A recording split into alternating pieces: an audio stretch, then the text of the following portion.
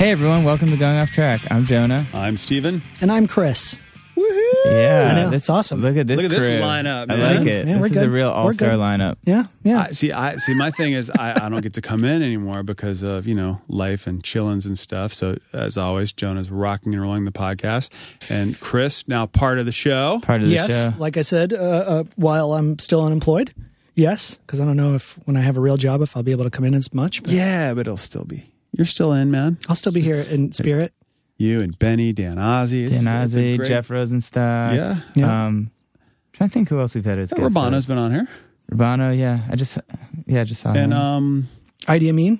Norman Brannon. yes, Idi Amin was here. Yeah, Norman that's has cool. guest Norman's hosted been many and NFPD. Russian Circles.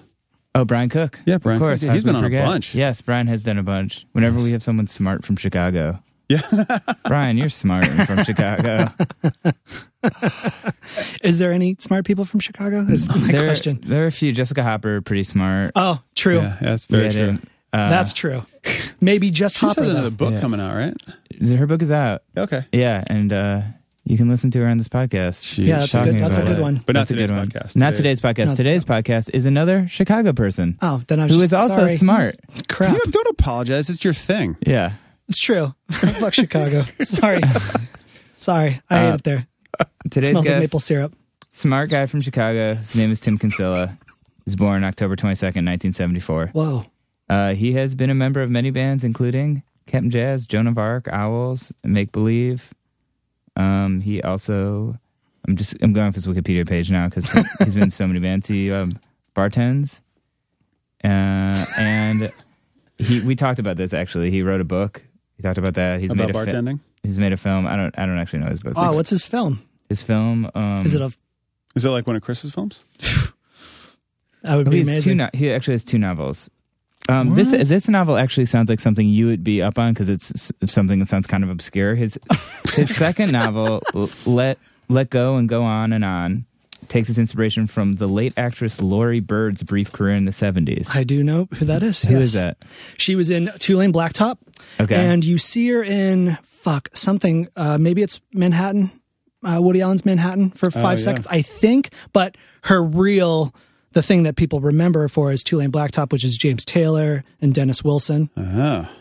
If you didn't think that James Taylor could act, you're right. But in his terrible actingness, he is brilliant in Two-Lane Blacktop, and I highly recommend that everybody sits through it. Is Dennis Wilson swimming in it, or No. Well, he's swimming in bad acting, but he's also truly awesome in it. They play off each other so well. It's a road movie, kind of made at this time that I find very interesting in Hollywood, where it's the 70s and Easy Rider happens, and all the studio heads have no fucking idea what they're gonna. What is this generation? Because all the studio heads are exactly like these mustache twirling old men who remember Rock Hudson and they remember Goldwyn. Yeah. My day, we didn't even read scripts. Exactly, and those guys were still heads of the studios at the end of the 60s. So Easy Rider happens, and they're like, "This movie just made millions Easy of Rider, dollars." what came first, Easy Rider or 5 Easy Pieces? Easy Rider. Okay, really? Yeah.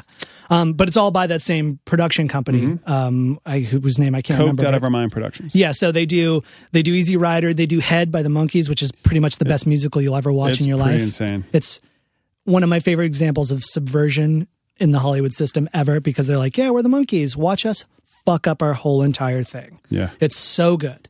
So good. So that happens, but what they do is kind of what happened to punk in the 90s with Green Day and everything else, is that the studios just start throwing money at people. So things like The Devils happens. Ken Russell's The Devils. But they just start giving these money to these young kids who are out of fucking film school and are just making these insane movies, and they can make whatever they want. They work like Monty Hellman, who did Two-Lane Blacktop. He worked for Corman. Yeah, everybody worked for Corman. Everybody worked for Corman. Scorsese, Ron Howard. Everybody worked for Corman. Everybody. But Two-Lane Blacktop is an amazing watch. It is the most plotless, chilled out hangout movie pretty much of that era out of all those movies. But Laurie Bird's in it for a very extended length of time. She had a very super short career. She basically plays the love interest. But like I said, it's not really like your typical love interest. She's just along for the ride.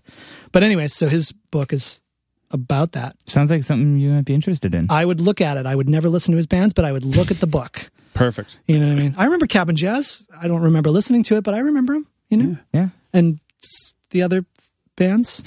Was he in Karate? I don't know. No, that was Jeff Farina. this. Now we're talking about something I know something about. Yeah, exactly. Aside from everything you guys have talked about for the last 5 minutes, I'm like, huh? Dude, I know shit peripherally. This is exciting. We're sponsored. Yes, we have a sponsor for this episode. Ooh, an This episode. That was a slip. I got ahead of myself. Once again, we're sponsored by the fine folks at Epitaph Records.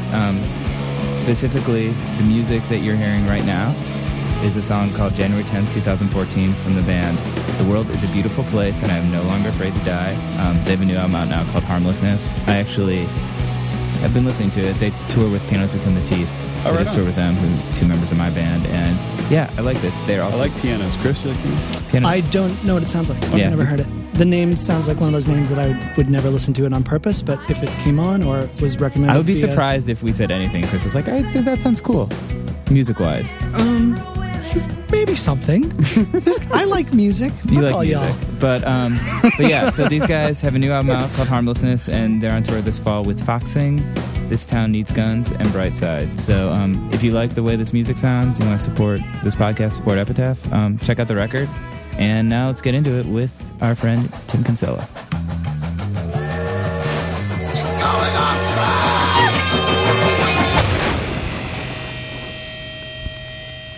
All right. You guys good? Feeling good. All right. How do you feel, Norman? Pretty good. Chase? Good. All right. Hey, welcome to Going Off Track. I'm here with guest host Norman Brannon. You're very mumbly today. I am. Yeah. All right, let's try again. Hey, welcome to Going Off Track. I'm Jonah, joined by guest host Norman Brannon, and our guest today is Tim Kinsella. Hello. How's it going? Feeling great. I always do. I love awkward introductions. Yeah, I hate doing the introductions. And then I feel like we do an intro before this where I introduce everyone, so then it's me doing it again. This is where you need Steven. Steven excels at like high energy, good introductions, not making it super weird. But I think probably making it super weird is like the natural way to do it. Yeah. Or you know what I mean? Like how you said that felt awkward. That's just like the natural feeling at the moment of doing this thing that seems formalized and fake. Right. So if you do it formalized and fake, then it's like awkward. I'm just not good at like high energy in general. I'm kind of very... Yeah. So this is like going to be really cool. Well, I'm not like going to fall asleep, but I'm not like, hey dudes, what's up? Like, this is going to be radical. One time I guest hosted with Lights. You know Lights, she's electropop kind of singer from Canada. Oh yeah, I've seen her. Yeah. And I just remember there were so many moments where I looked over at Jonah and he was just like sitting there, like not saying anything, and I was like, "So, Lights, let's talk." In fairness, a lot of times I felt like I was just staring at her. For what reason? Might we just sit here and look at each other for an hour? Actually, I found this Pro Tools track. Do you know Salvia? You know that track? So I had this Salvia phase maybe like 12 years ago. Okay. And I was cleaning out this hard drive, and I found a Pro Tools session named Salvia, which, if you don't know it, I guess it's a psychedelic.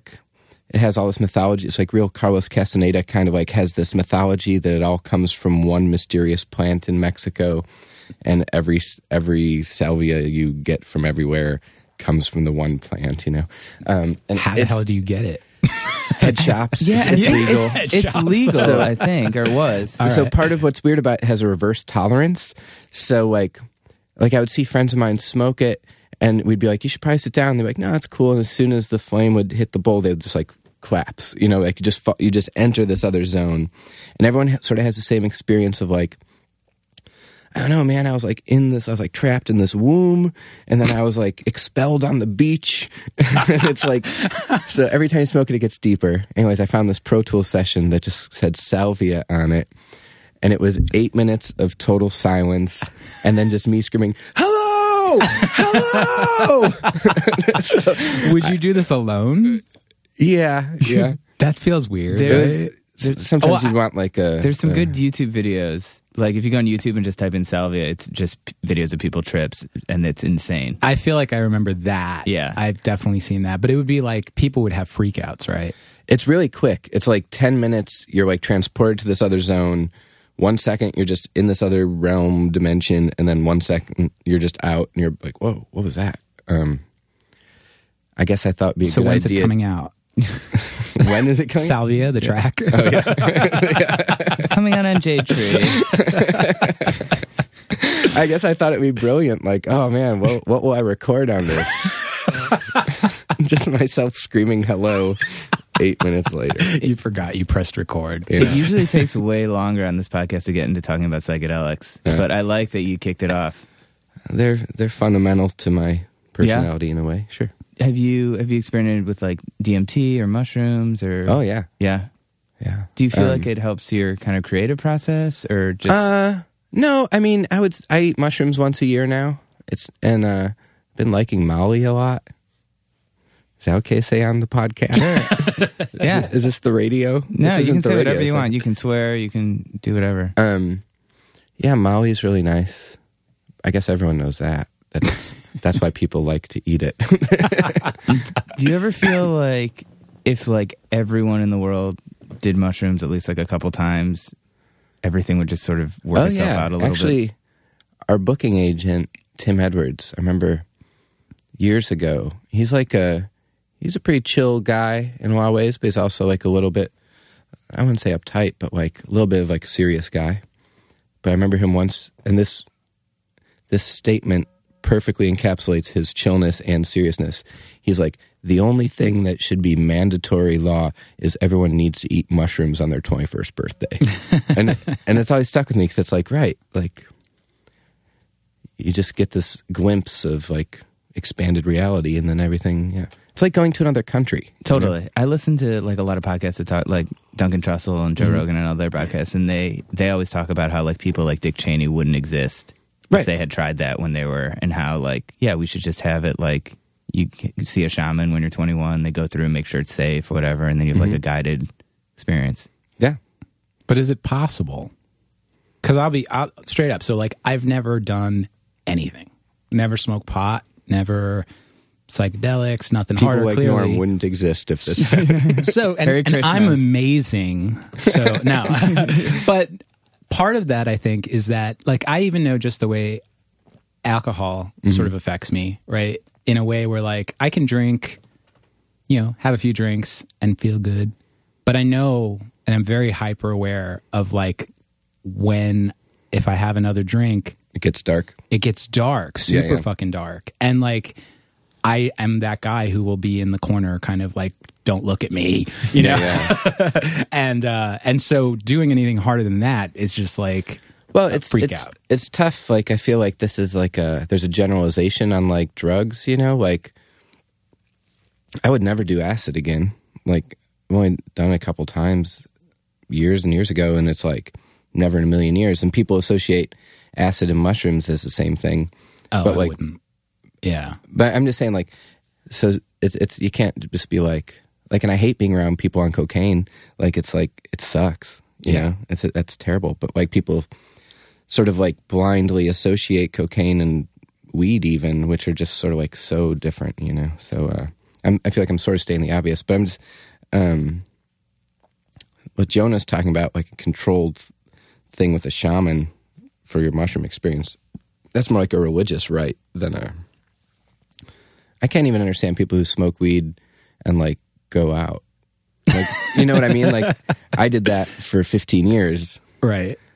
But now I like smoke weed to stay in by myself, I could see that more. Yeah. I mean, I think like my partner, whenever he smokes weed, he gets crazy paranoid though. Yeah. So he doesn't do it often.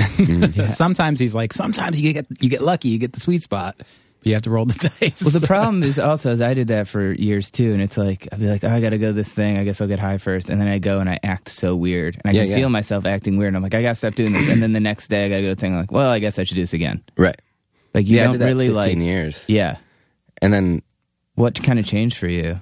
You know what happened? War on terror. Like the paranoia just got like. I felt like I was the only living person in like a zombie world. Like seeing like the shock and awe and the headlines and stuff, and it was just like I just got so paranoid I had to quit smoking weed entirely for like a year. And then it was like I could start again. It was like every 2 weeks, just like one night by myself. Could never leave the apartment. Now there's been such like advancements in drug dealers. Like you can say, you could be like, hey man, I want weed that makes me concentrate and makes me sharp, but doesn't make me paranoid. And he'll be like, okay, try this. And then you go back the next time, you're like, that's a little too speedy. Can I get something that like chills me out, but I'm concentrated and not paranoid? He's like, oh yeah, try this, you know? Yeah, but I feel like that's also like coffee and like wine for me, where I'm like, yeah, it tastes like coffee. It tastes like, I feel like I don't have a super refined palate when it comes to anything, sort of. I'm just like, yeah, I feel high. This is the same for me. I bet the degree to which your palate is refined is largely determined by how refined you think your palate is. Yeah, you know what I mean? Probably like true. If you say I don't have a refined palate, then you're predetermining. I'm saying this as someone who loves shitty coffee. Like I love all coffee, and I can't tell. I could tell nice wine. I don't know. I guess I can a little bit too. I mean, come on. I'm just saying this because, like, you know, I feel like study after study after study shows all these people who, like, you know, consider themselves to be like very high sophisticated palates for wine tasting, and then they do the blind tests and they always choose the cheaper wines and like, you know, yeah, that's stuff. True. I know that should I name drop on this thing? Depends if you're snitching. Do it. Okay. I was just in LA and I'm friends with this guy Devendra Banhart, maybe you've heard of. Of course. I think he's famous. Yeah. Well-known musician, artist, great guy. Close friend of Tim's. Well, I wouldn't say close friend, but I'm saying it. He's my bro. So we're like celebrating that we like never see each other, and then we did. So we're like, let's get this $45 shot. This is gonna make us sound like, you know, like so whatever. And it reminded me of like the first time a friend of mine ever bought $1,000 acoustic guitar, and I was like, I've always played $300 guitars, and I was like, what the hell are you going to do with $1,000 guitar? That's insane. And then you touch it, and you're like, oh, right. I can play anything on this. Right. That's the secret. You get like a nice tool. And this $45 sipper of bourbon was like, we were like, that's insane. Who could do this? And we're like, well, let's see. And then I was like, oh, right. I've never tasted bourbon before. So cheap wine versus like, I couldn't tell the difference between an $8 bottle and a $12 bottle and a $20 bottle. Yeah. But I bet the $1,000 guitar version, you'd be like, whoa. Yeah. Okay. I could see that. Do you think that the smelling stuff affects it at all? With wine? Yeah. I mean, for me, the smelling stuff, for people who don't know, I can't smell. I lost my sense of smell in a car accident. Really? Yeah. How old were you? It was 11 years ago now. So it's been a while since I smelled anything. But I don't know. That it's hard to say because it's one of those things like where when something's missing, it's hard to say like what's missing. Like you sort of just took for granted that you could smell all those years. Right. I was just going to ask, what was the first moment when you realized your sense of smell was gone? It actually took a while because I was in the hospital for like almost 2 months. And oh, I do remember that. Yeah. And I was just like, I basically was like, you know, I don't know. You just expect the hospital to smell very stale. Mm-hmm. And so I guess I just didn't even think about it. And plus also like I was fucking like couldn't move and in a wheelchair. So I had a lot of other things I was thinking about, I guess. And it's not like their food was particularly delicious. So I was like, you know, ooh, this bagel smells wonderful. Like, so it really wasn't until about 2 months later, I went to my friend Rob took me into his house and he sort of like nursed me back to health. But while I was there, my roommate brought my toiletries. And so I took my first shower by myself in like 2 months, you know, and I had all my stuff. And when I got out of the shower, I was like, that's weird. I usually smell really good after a shower. Right. And I started smelling my arm and I was like kind of freaking out. And then Rob came into the room and I was like, hey, Rob, I was like, this is going to be really weird. Can you smell my arm? Yeah. And he smelled my arm and I was like, what does that smell like to you? He's like, that's citrusy stuff you like. Yeah. And I was like, fuck. And I was like, bring incense now. And that was when I realized that I can't smell. That's so intense. Yeah. So that's just like a little part of the brain that registers smell, just got irreversible trauma. Yeah. So like in my accident, my brain shook inside of my skull. And so when that happened, there was cranial bleeding, and apparently whatever they always point to this place above your eye socket as the place that houses your sense of smell. But whatever happened in the shaking, cut it off or did something to it. So food must taste different. I actually think I have a more acute sense of taste than I did before. Like I feel like I appreciate food a lot more, and I think that my palate. If we talked about palates, I actually do think that my palate got more refined somehow because, sometimes your sense of smell, I think, interferes with pure taste. And so, you might smell something and then taste it, and you're getting this sort of integrated moment. Right. But without the smell, you're really just getting the pure taste of it. And I can, like, every time I'm watching reality TV, like Hell's Kitchen or something, and like they're doing the like blind taste test, I'm like, I would kill this. Because I can really do it. I can eat stuff and be like, okay, that's got this, this, this, and this. Like, I know I've started to really like get those weird savant kind of moments. I'm such an idiot and still smoke. 20-something years I've been smoking. So at this point, my sense of taste is basically like buffalo sauce or not buffalo sauce. Like there's like two kinds of flavor. So do you think quitting could you sort of regain? Oh yeah, because I quit for a year and just started again like 2 years ago. But I made it a whole year without smoking, and within a month it was like, oh my god, the world, like my breathing capacity and like sense of taste. Yeah. But it's nothing compared to the satisfaction of that blip of nicotine. I'm glad I never got into that it's zone. so stupid. It's expensive as fuck. Yeah. I mean, of course, that says a lot about my personality. Dude, too. I'm the same way. No, it is. It's totally ridiculous. But when you roll like I do, just drinking $45 little sniffers, $12 pack is cheap. Wouldn't it be so Hang funny? with celebs in LA. Yeah, right. It'd be so funny if I was like, I won't name names. I hung out with two famous Chicago people recently who are like both John Cusack. Well, no, they're both a little older than me. Just circumstantially, the three of us had 15 minutes alone, and it was like they were one-upping each other on like their fame, like their privileges of their fame, and it was like, this is insane. Like, this is what you guys do. Like, you're like so like. Yeah, you know what I mean? You would think. Did you tell them? Did you see my Wikipedia page?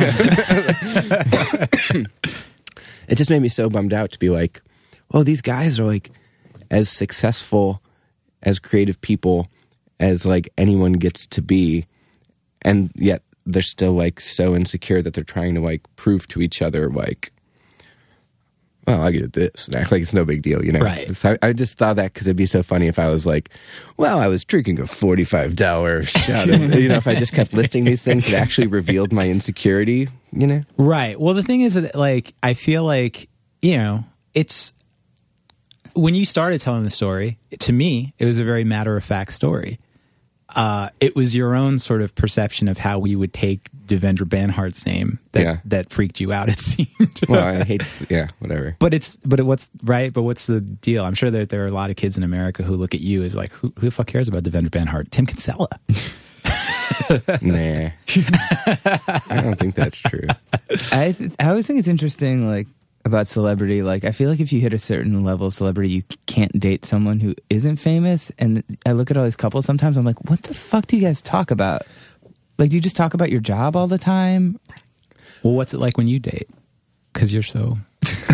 But it makes sense in, like, I remember watching the Barry White Behind the Music, and his best friend was that game show host, Wink Martindale. Oh, that's his best friend? Yeah, Barry White and Wink Martindale were best friends.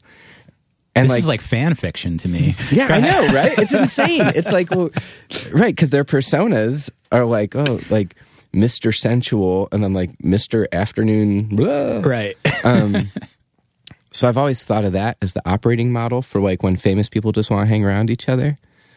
But I don't know, I just interviewed Jeff Tweedy and for Pitchfork, And I think the reason they asked me to do it was because it came out that I had never heard Wilco.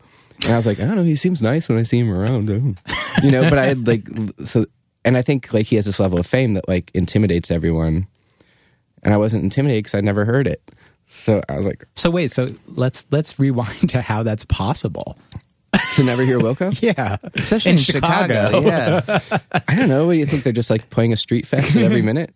I'm sure they were playing at Jinx when you worked there, right? I don't think anyone was putting on Wilco. They were putting on like no wave shit, you know? Like Maybe. Yeah, that's weird. I don't know. I actually, all of my memories of Wilco were in like, or listening to Wilco, especially for the first times, were in sort of like parking lots with the Promise Ring. right. Them blasting it from their van or something. Yeah. I mean, maybe they were listening. Right. So maybe in the Promise Ring van, I was hearing Wilco and didn't know it. Right. But that's like Just deep not enough. registering. I will say that after the interview, I had to write an introduction for the piece. And I was like, oh shit, I better listen to Wilco. So I I Googled 10 best Wilco songs. And I was like, man, these are good. Like, these guys are cool. And whatever. I knew he was so cool from the conversation. But like, Had you ever seen the movie?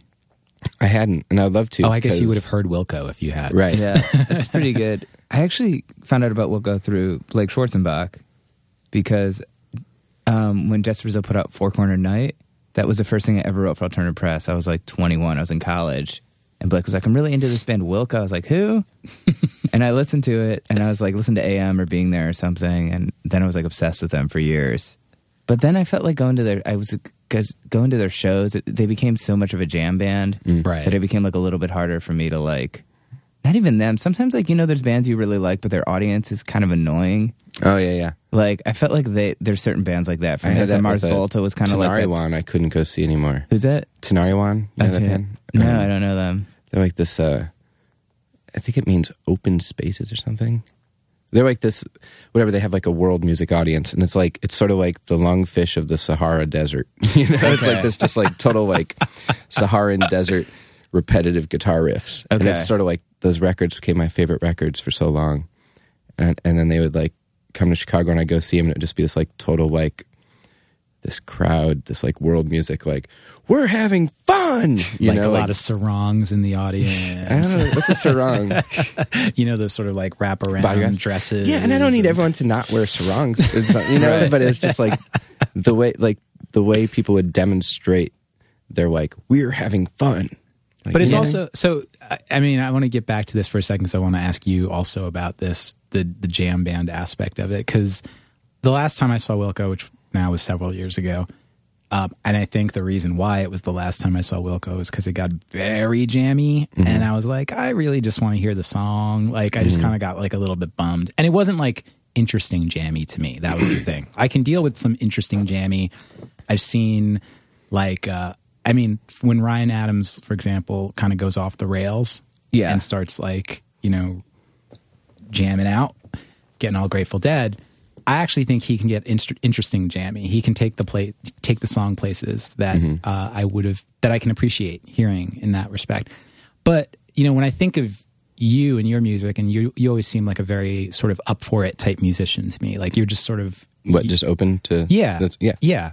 But now that I think about it, I'm trying to think, like, I don't know that... Have you ever gone that route, like super jammy? No, not at all. Like, occasionally, it's funny, Jeremy Boyle, who was in Jooan Of Arc for the first 4 years or something, has been playing with us again. And after these couple shows together, he was like, it's amazing how when, 20 years ago now, when we started, we had this like very intensely constructed thing with these like margins of error built in. And he's like, that's what we were always screwing up, was like this tension between when things can get loose versus like control, And he's like, it's incredible to like be a part of that, then step away and come back. And it's like,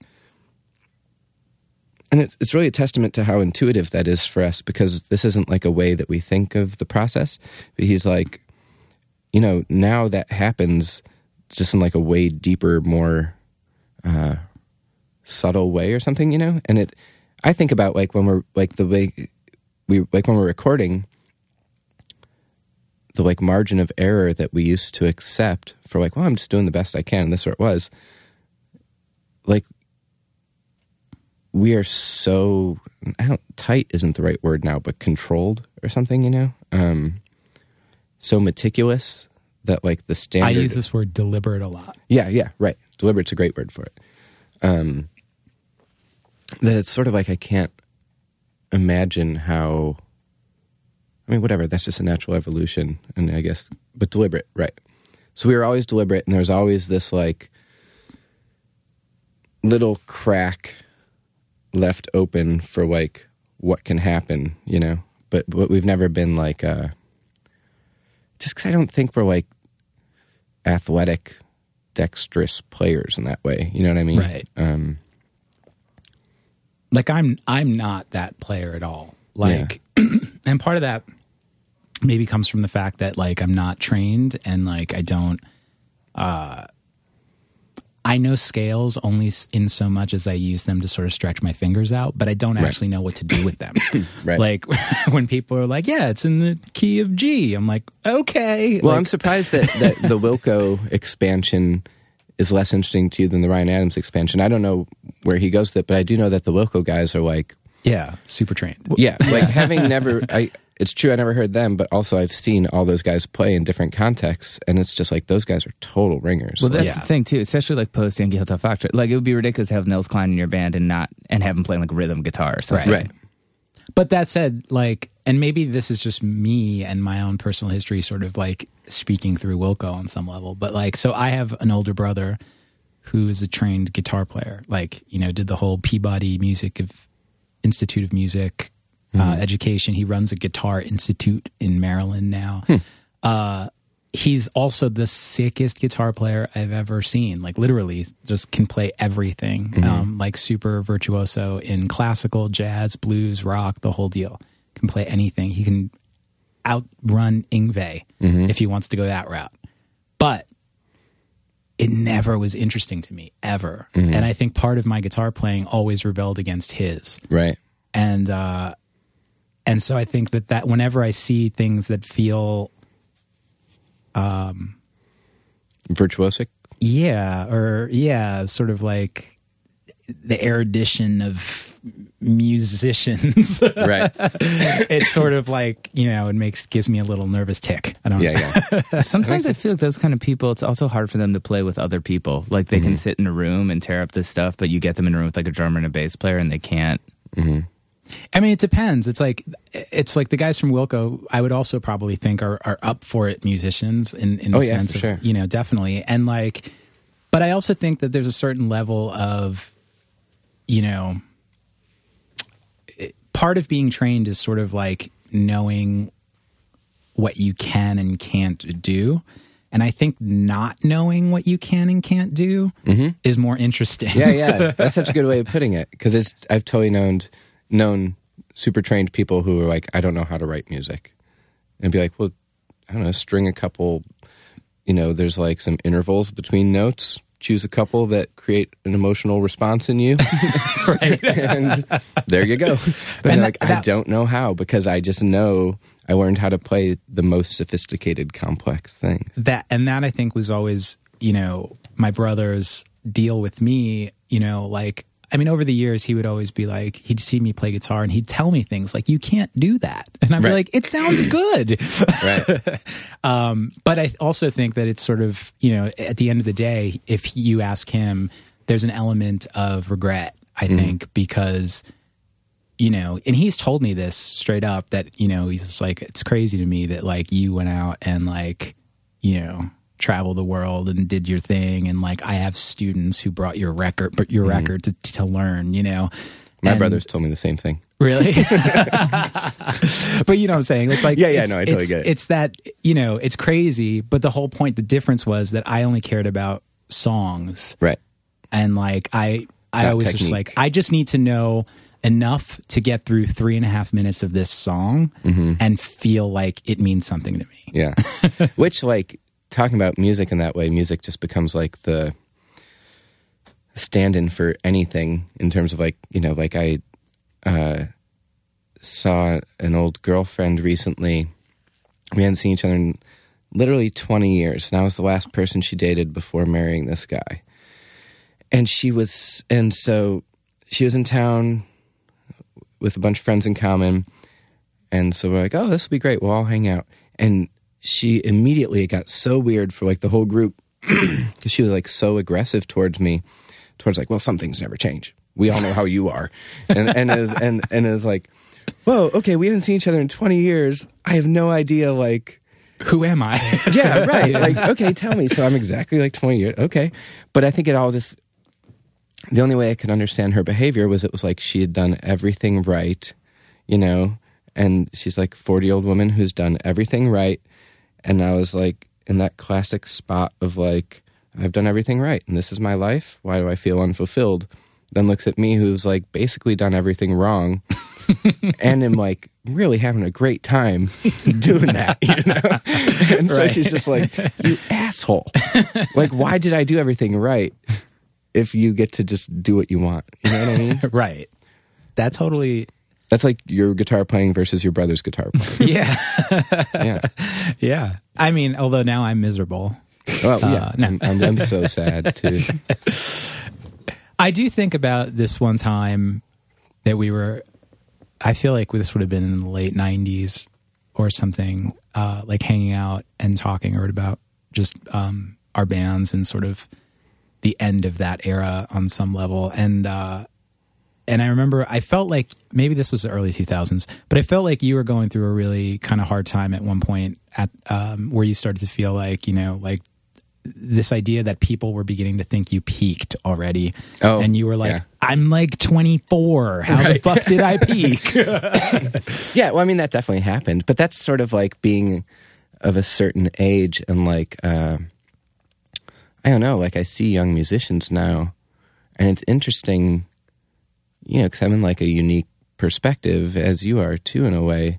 Although I think I play more music still than you do, or at least in the world. But like, it's interesting to see like a 24-year-old kid suddenly getting all this attention and be like, okay, how are you going to respond to that, kid? Like, will you survive this, you know? And it's not like a challenge thing, how are you going to do this? But it's interesting to watch because some people are like prepared for that attention and some aren't. And like, I don't know, especially before the internet, like, there was a different mystique to things and things were like less traceable, you know? So there was like this moment where like, I don't know, there was definitely a moment where my bands were getting a lot of attention. And then there was a moment right after that where we were getting a lot of attention and I was sort of being vilified. And that was like very weird for me because I was like, well, wait, I thought people liked what I do. You know, I'm not allowed to do this. But I know that I was also like, not cocky about it, but sort of like, challenging towards the whole thing, you know, like after Live in Chicago, we definitely could have made a record that wasn't The Gap, which was like, okay, let's process every measure of every song as intensely as possible. Because that was like the first record we made on Pro Tools.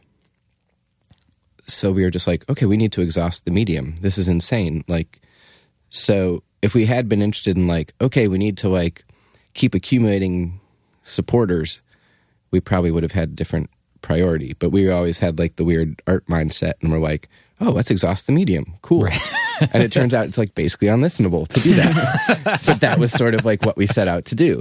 And then that was the moment where it was like, I was 24 and I was like, why does everyone hate me? Like, if they don't like it, can't they just ignore it? Why do they have to like pick on me? I do think that's interesting too, right? Because like I do think that there was sort of like a Kinsella backlash for a minute. Like it was just like, oh, look, who do you think you are? Kind of vibe. Right, which is crazy. Like in any sort of creative endeavor, like I don't know. I mean, like what threat are the things I do? Like what threat could I possibly pose to like social order, you know? Or like I don't know. I'm doing like this, yeah, whatever. But it's also like, I mean, how old were you when you started Captain Jazz? 15. Yeah, so like when I was 15, I was playing like G.G. Allen covers in Ohio. No one cared about my band, but I feel like people cared about your band at such a young age. By the time you're 24, it's not like a normal 24-year-old. You know what I mean? Right. Well, yeah, I was 20 when Captain Jazz broke up, and I was the oldest member. And I guess it was like through the Promise Ring and the Captain Jazz reissue, people like became aware of Jooan of Arc in a way that they wouldn't have otherwise if we were just doing what we did without like that sort of association, you know? So that's probably why people were disappointed, because they were just like, we want more of this sounding thing. Right. Right. I think that was sort of the mixed message, because the Captain Jazz, actually, the reissue came out when Jooan of Arc was already in it. Yeah, yeah. So then it was like people who were just discovering that or whatever were just like, well, do more of that. Right. Well, you know, I run a small press now, Featherproof Books, and they put out my first novel 5 years ago or something, and then I took it over about a year and a half ago. And I was working Chicago's biggest book fair last weekend, 2 weekends ago. So I'm working the table with all these books on it. And like I just said, Featherproof put out my novel 5 years ago before I was in charge there or had anything to do with it. And this guy, he's like 55 or 60, like suburban looking dude. And he's like browsing the books, and he taps on the cover of my book and he goes, Tim Kinsella, I know who that is. And he says it to me. You know? I'm like, okay, do you? Okay, here I am. And he's then, a wonderful person. Yeah, he's like, yeah. And then half hour later, there's like this like 19, 20-year-old girl, and she's like, oh, I've read this is great. Oh, I've read another book by her, it's so good. She taps on my book, and she goes, he's a total weirdo. And it's like, she's saying that to me and doesn't know that I'm me, but just sees my name and is like, I know all about him. You know, rolls her eyes. He's a total weirdo. So it's like, you know, people have some idea of me that I think doesn't correspond to my own continuous subjective experience, which is obviously very biased. Which is funny, because I mean, even it's not to say that, like, you know, obviously I think you were trying to push your own boundaries with Jooan of Arc over the years and all that stuff, but like, it's not like if you take Jooan of Arc in the relative scope of experimental music that I would think that was super experimental. Yeah, right. It's not, no, that's what's so funny about it. I mean, we were so aware of like, I mean, you were just saying like, how could you have not heard Wilco at Jinx? And it was like, there was so much music happening in Chicago then. When Jooan of Arc started, it was like we would go these no-wave shows, we'd go these free jazz shows, we'd go Fireside, you know, see you guys Promise Ring and stuff. And it was like, we were aware that like the test of our purity of expression was we needed to slip in the cracks between all genres. So we needed the no-wave people to be like, that's not no-wave enough.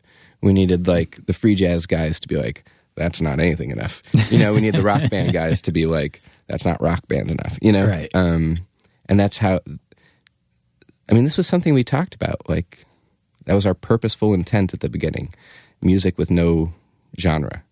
Because it seemed like if people liked it just because it was fulfilling their genre expectations, it was just sort of like, we're just satisfying this thing anyways. If we want to make something like real, it needs to like slip between things. Does that make sense?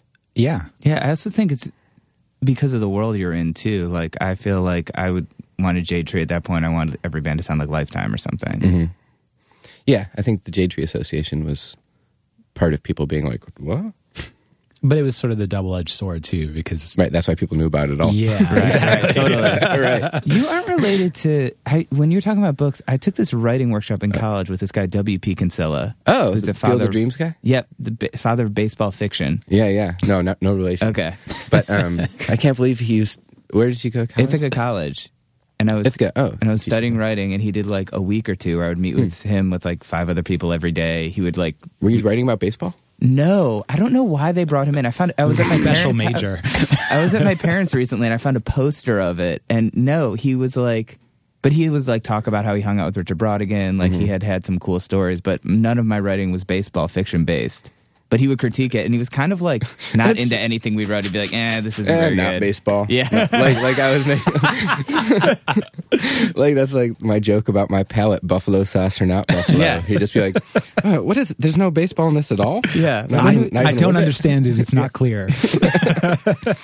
This part, I feel like you could use a little more baseball. What if the guy's watching a baseball game in this scene? I had a question when I was thinking. So this morning, actually, it's funny. So Jonah actually told me that this was with Mike yesterday. getting back to smoking pot, and I was like, I don't think I said. Yeah, Norman's like, I think you already had Mike on. I was like, I know we did. We were having Tim on, and I went back through my messages, so confident that I had said Tim, and was like, hey, do you want to go with Mike? I was like, of course. It was more than once too. It was like Mike. And I was just like, all right. Sometimes you have something. But I was like, Mike must have been an amazing fucking podcast because he just had him like 3 months ago. Fuck. Anyway, then he told me it was Tim. So after he told me it was you, I was in the shower this morning and I was thinking, scratching all your American football questions. Yeah, I was like, fuck. No, but I was actually thinking, wrote all those songs. Let's talk about that on the piano. You're like, I was a little embarrassed to release it under my own name, so I gave them to him. He did a great job with them. But I was thinking about Captain Jazz, and I was thinking about sort of specifically because when you talk about like being 15 or whatever, like I guess it was Toe Jam when you were 15. But, good memory. Yeah, but at that time when you're starting a band, usually most kids who start bands, and I certainly was one of them. Right, we met. We would be like, we'd say, well, what do you want this band to sound like? Mm-hmm. And so like when people would talk about Texas, like I always used to say this thing where like, I'm kind of thinking I would love it to sound like Lungfish meets Smashing Pumpkins. Mm-hmm. That's good. And I think we did an okay job with that. Yeah. But with Captain Jazz, I was like, what were those conversations? Well, that was like, that was truly just came out of so much tension between us. I mean, like it's the feeling that band evoked was like a very real thing. We weren't like some like chill dudes being like, well, let's try to make something that sounds like we're going through some sort of ecstatic trauma. I mean, we were like really troubled young people, you know? Mm-hmm. And then the characters involved, like Sam, just the weirdest bass player in the world. I don't know if people listen to that record and maybe only the bass players of the world recognize how weird it is what he's doing. But, and then Victor was like classically, like grew up playing classical guitar. Wasn't really into punk rock at all. And we met him skateboarding and we're like, hey, we got this punk band, man. You play guitar, you should come over. And it was like your brother being thrown into this situation, except we were 12. And he was just like, what are you guys doing? And then he'd like play like, Green Sleeves or like that Randy Rhoads solo D. And so we would be like playing like da da da da da da da, and he'd be like, I don't know. And Mike was like super into like the Lemonheads and the Gin Blossoms and Ned's Atomic Dustbin. So he like wanted this nailed it. Yeah. So Mike always like wanted that kind of thing, or like Dinosaur Jr., I guess, or worked in there. But I was just into like, power violence stuff. So it was like everyone having that conversation. And then at the end when Davey joined, he was just like, can we just have like Don Henley Boys of Summer or like this John Cougar Mellencamp vibe? So the music was truly a combination of like every part, me being like, no, it needs to be more power violence, Mike being like, no, it needs to be more Gin Blossoms.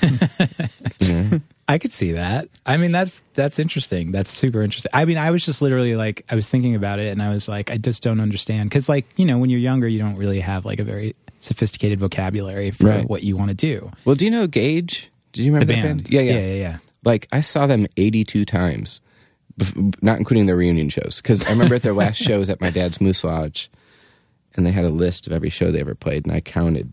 Holy shit. 82 times. So, like, basically, our experience of seeing live bands was just like seeing Gage, So there's a large part of what we were trying to do that was just match the sort of intensity that they had. I'm not familiar with them. What? They're a Chicago band. I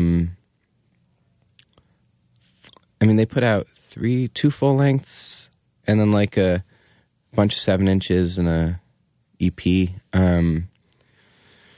Really amazing musicianship. I'd never seen music that was that aggressive have that sort of like skillful execution before them. Very Fugazi, kind of Slint, and they were like our own age or a couple years older. And they were touring, which was like 2 of them were my own age and like juniors in high school, and they were going on tour, you know. So it was like really amazing for us. They sort of, everything we did was just because they sort of showed us how to do it, you know, or that it could be done. Wow. Yeah, they're amazing. Did you have any bands like that inspired you in that way, Norman? No, not like that. I mean, I think that, you know, like Gage is a band that like I'd heard of, but when I moved to Chicago, I didn't really, the way people spoke about them at first was so, it was very reverent. And I was like, okay, I guess this is a band that really means something. And I miss that. I feel like I've talked about that on this podcast before, like just talking about sort of like regionality and how much I sort of miss that. Yeah, like for how sure. I don't know how much of that really exists anymore. I mean, we talk about That's an things internet like thing. Yeah. Yeah, I mean, because everything's even when you're everywhere. talking about like the Brooklyn scene, well, all these bands, you know, moved here from other places. They're not really from Brooklyn. It's not like a bunch of kids in fucking, you know, Bed-Stuy got together and started a band. Right. Like, you know what I mean? Like they're kids from all over. But, you know, especially when you're talking about like, like the Midwest or, you know, or other areas in America that maybe are less transient, that regionality, pre-internet especially, provided so much originality and flavor and sort of like, it was nice to tour and be exposed to all these different sounds and styles and, you know, even the way people danced. Yeah, you know? for sure. I remember like the first time in DC seeing like all these women dance to like the DC bands and being like, whoa, this is like an intensely different, like this is the physical manifestation of Riot Girl as like a joyous experience. Like it was so intense. Yeah. And I just don't, I don't know. I don't know if that sort of exists anymore. And that's, you know, a little bit sad. Like I feel like if Gage had come up in the internet era, everyone would have heard of them and they would have been over. Yeah, right. I mean, it's also a thing that like if you were to hear it now, you might be like, okay, whatever. Right. But it was the power of like that they were doing it and they were doing it as a regional thing. Because at that time, before the internet, you would like mail order a photocopied zine and have like a blurry black and white photo of a guy falling down and being like, that's all you knew about this band. And you'd be like, oh, I got to see that. Right. You know, like Universal Order of Armageddon or something. I love this. Have you seen this website, Hardcore Architecture? Mm-mm. Okay. It's a Tumblr site. And basically what they're doing, it's sort of like an art project of sort, but like they're taking old Maximum Rock and Roll classified ads and then Google mapping the addresses and posting photos of the houses with the ads. That is so cool.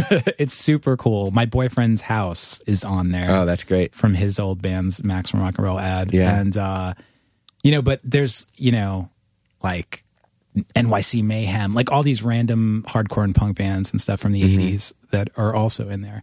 But looking at these houses for me is really like sort of captured my imagination in a lot of ways because it's reminding me of that time. And especially like when you're like, here's this house in Lincoln, Nebraska, where some band called fucking, you know, like Blood Tunnel, like, you know, had their demo tape. And you're just thinking like this band existed in this typical suburban house. It's so weird because there's like this feeling, right? There's like, it's a little bit embarrassing, like, oh, we're these old guys talking about the good old days. Nothing could match like that feeling of magic. And it's like, I'm definitely not qualitatively. Yeah, I know, but I'm saying like that's a sort of cliche of like, you know, I'm a 40-year-old guy. I've gone through a series of relationships with 27-year-old women, and like there's like this embarrassing sort of thing of like you and I were talking about before about like weird, 40. Like it's a lot different to be like 60 is the new 40, I think, you know, because it's like I don't feel like a 40-year-old like I thought of 40-year-olds when I was a kid, but I don't think it has. I think it has to do with the internet and like how freely, like I think our nostalgia isn't for, oh, I wish I was 22 again or 27 again, but like it was amazing that there could be secrets, you know? And you could find the secrets, and they had, and that, I don't mean that as like a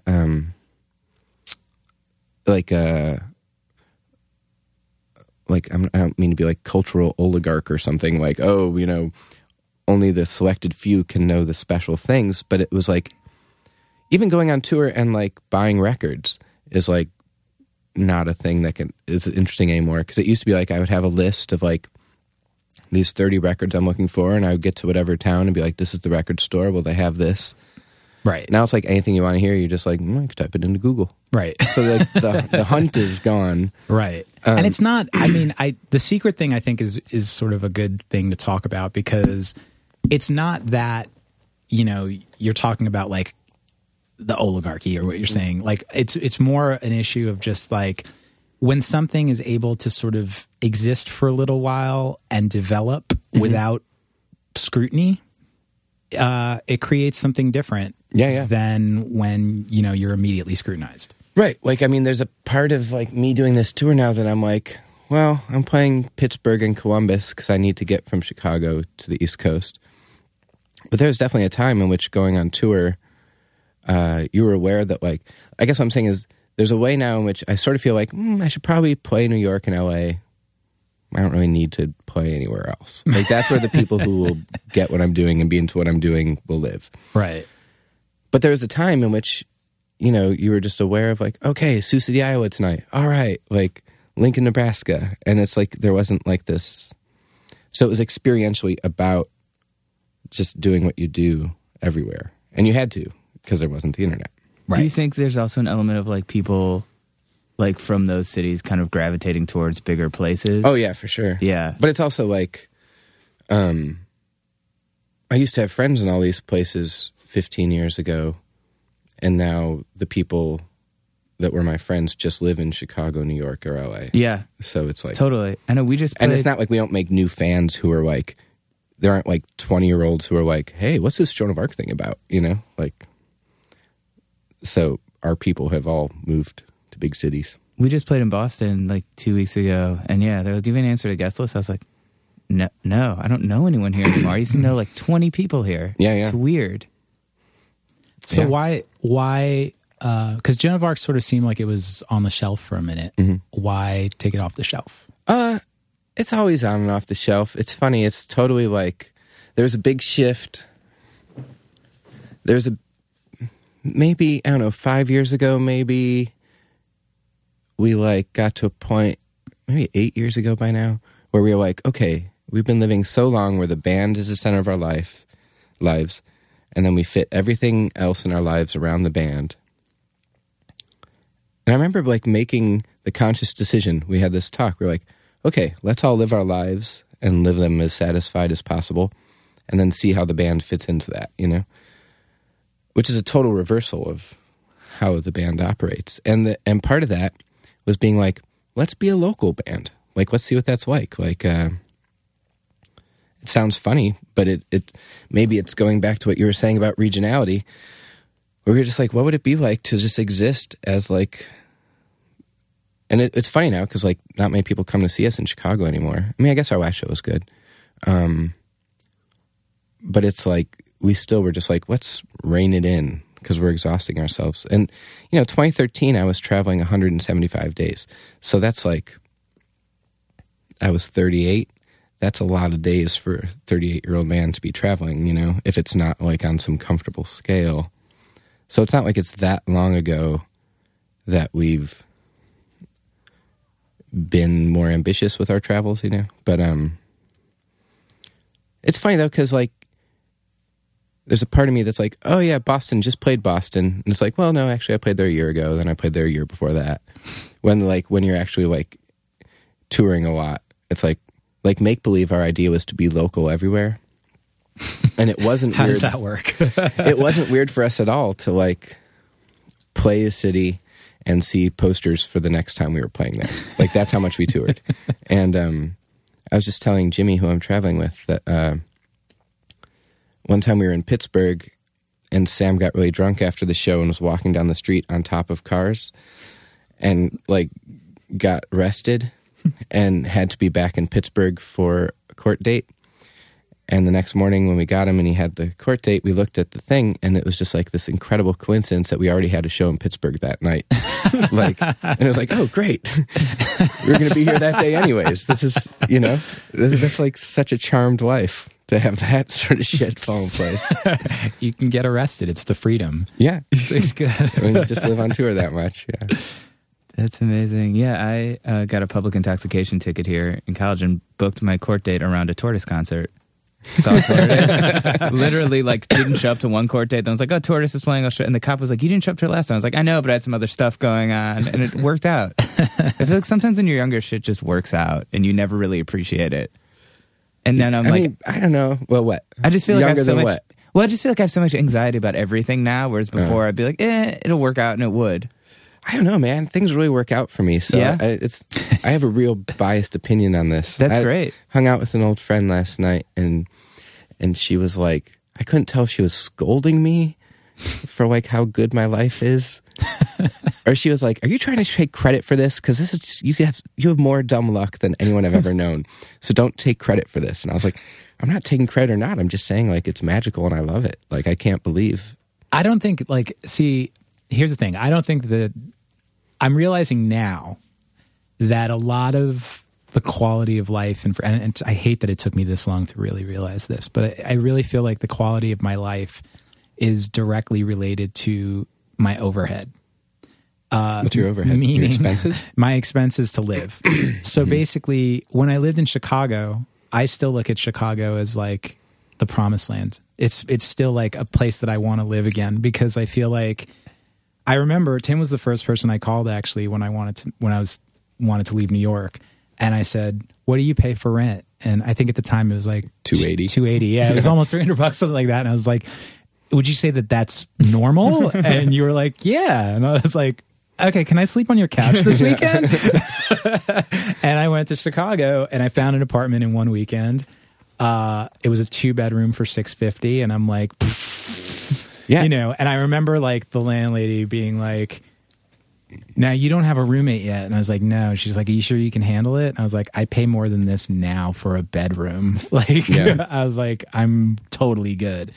And when I went to Chicago, it actually was a situation where technically if you looked at me in my life, you'd be like, "What are you doing?" Because I literally had I had 2 jobs and I DJ'd, like a DJ residency. I DJ'd pretty regularly. So technically to me, I had 3 jobs because it felt like I was always doing something. And I didn't need 3 jobs, actually. I barely needed 1. But I was just like, this is great, because when you have no overhead, you just do what you want. Yeah. That's totally why I'm still there. I mean, no. I mean, I was going to say, so I feel like, the charmed life that you have might be connected. It totally is. I mean, like my rent, I just moved 6 months ago. And until then, my rent had been $400 for the last 8 years. And that was in a spot where just for comparison, I just want everyone to know I pay $1,200 a month. Yeah, the place I moved, I now live alone, and it's like really nice, and it's like my rent tripled, but my quality of life quintupled, so it's fine. But like for 8 years, I was paying $400 a month rent, and we had our own practice space in the apartment that like we didn't have to share with anyone. So like we kept our stuff set up, we kept our stuff mic'd, just like, and we could play 24 hours a day. Like, it would be like, 2 a.m, the bar closes, and it's like, I don't know, you want to record? Okay. And where can you do that? Like right. Anywhere else, $400 is what you pay to share a practice space with someone. Totally. Right. There's definitely like, I'm aware of like Chicago feels like I live in a college town in a lot of ways, like it's just like this, feels like a podunk place compared to New York, London, Berlin, Tokyo, international. It doesn't feel like an international city. Right. So I get like a little like embarrassed when people like act like it's like international city. I don't know, whatever. No, I know what you're saying. I don't mean to sound like it's a funny insecurity of mine or something, but I do feel a little bit like the guy who I've lived in the same neighborhood 20 years, I mean, I've never weird. thought of it as a college town, but when you said it, and when I think about when I moved there, one of the things that I think I was so blown away by, because I don't think you can do this in New York, I don't think you can do this in LA, is the fact that, so here's the thing, when I moved there, the only people I really quote unquote knew at the time were you and Kim Nolan, who had just moved to Mexico. So I was pretty much just like, all right, I'm starting from scratch. And that's what I wanted. That's why I went there. But I literally, just from living where I was living and just sort of like hanging out within a 4-block radius, immediately met dozens of people easily. Yeah. who are all playing music. And Yeah. all, like, it's pretty incredible that way. Like, you know, the musician, the free jazz guys and the DJs and the painters and the graffiti kids. And it's like, there's not really a hierarchy or like it's very porous, you know? So that's why a lot of like weird hybrid things come out of there. Cause it's like, you do have the time. You're like, it's not, cause you're not sweating to make your rent all the time. You don't need something you're doing to be successful. You can just be like, I don't know, let's fuck around and see how it goes. And Is it still like that, you feel like? I mean, obviously I have a very biased perspective, like most people my age Manny, the promoter in Pittsburgh the other day, just told me I hold the record for the person he set up the most shows for, which I took to be a very dubious honor because it's like every other band either breaks up, like they get tired of it and are like, oh, let's get on with our lives, or they get popular enough that they're playing bigger rooms. Right. But I hold the record for the guy who just keeps doing it. So it's certainly still that way for me.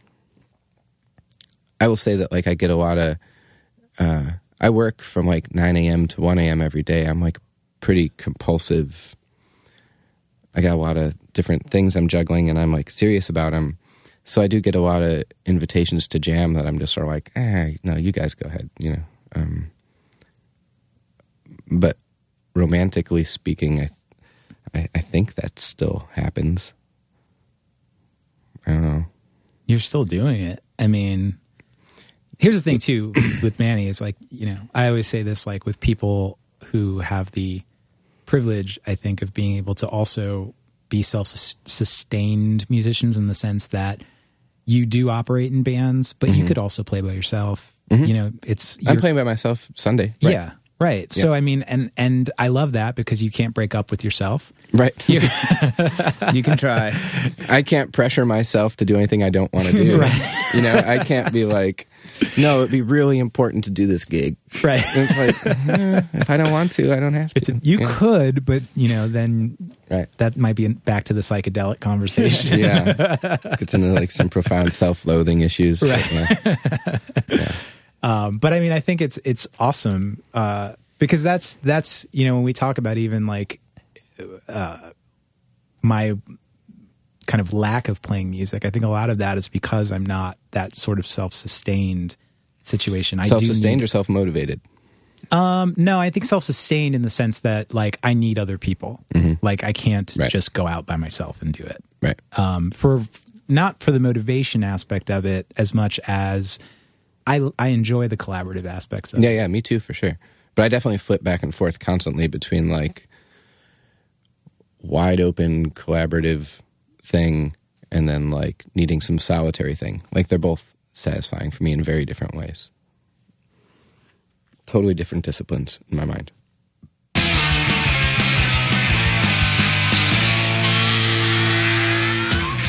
All right, welcome back. That was Tim Kinsella. You do a great job, man, with all these guests. Oh, come on. No, seriously, it's good. Yeah, Tim's awesome. I don't even know how this one came about, but we had Mike Kinsella on like last year, I think. And I'm working on getting Nate Kinsella, who lives here now, who's their cousin, Mike and Tim's cousin. So I'm going to get the whole fucking crew. And I wanted to give a shout out to my friend Tom Mullen. Yes. I saw last night, he has an emo night every month at Jerome's, and he gave me a shirt that says, "In Kinsella We Trust," with the state of Illinois on it. And I wore it out. And I got, like, literally wore it out, and I went to a party, and someone's like, "That's the fucking nerdiest shirt I've ever seen." And I was like, "I know, it's cool, but it's kind of cool, right?" And then Have you seen his little bot? Is this band emo? Yeah. I saw him at a Frank Turner show the other night. He's like, "Let's check out," he typed in Jonah Bear, and it's like, "We have not heard of this." And there's like United Nations, it's like, "No." But then he typed in Frank Turner.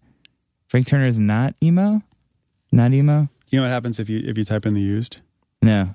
It says something of, no, but this probably means you watch Steven's Entitled Rock Show a lot. Really? Nice. Because I Kind of thought it would fame. just be a toilet flushing when talking about the used, but that's just me. Oh. Oh, my phone's buzzing. Bird from the Used is calling Steak you, Mountain going, right now. Yeah, I it's felt my that. wife. She's probably wondering, are you still doing that fucking podcast with those hooligans? Yes, dear. I love being called a hooligan. I'll I take it. do too. If you want to call us names, go on our website, goingofftrack.com. You can also donate money if you don't want to call us names. Yeah, man. Have we tried the dollar thing again? Because I get little donation feeds every once in a while from people. Donate $1, support this podcast. Well, if everybody listening to this podcast just threw $1 at us like you were tipping a barista or dropping change, then we could pay the tolls to get us here. Speaking of which, Please. thank you again to Epitaph Records for sponsoring this episode. Check out The World is a Beautiful Place. The World is a Beautiful Place, and I'm No Longer Afraid to Die's new album, Harmlessness, out now. Check them out on tour this fall with Foxing, This Town Needs Guns, and Brightside. You don't have to read it fast. It's good. Yeah, I know, but I just wanted to put that in there. And actually, I do think this record is cool. So I don't like every record.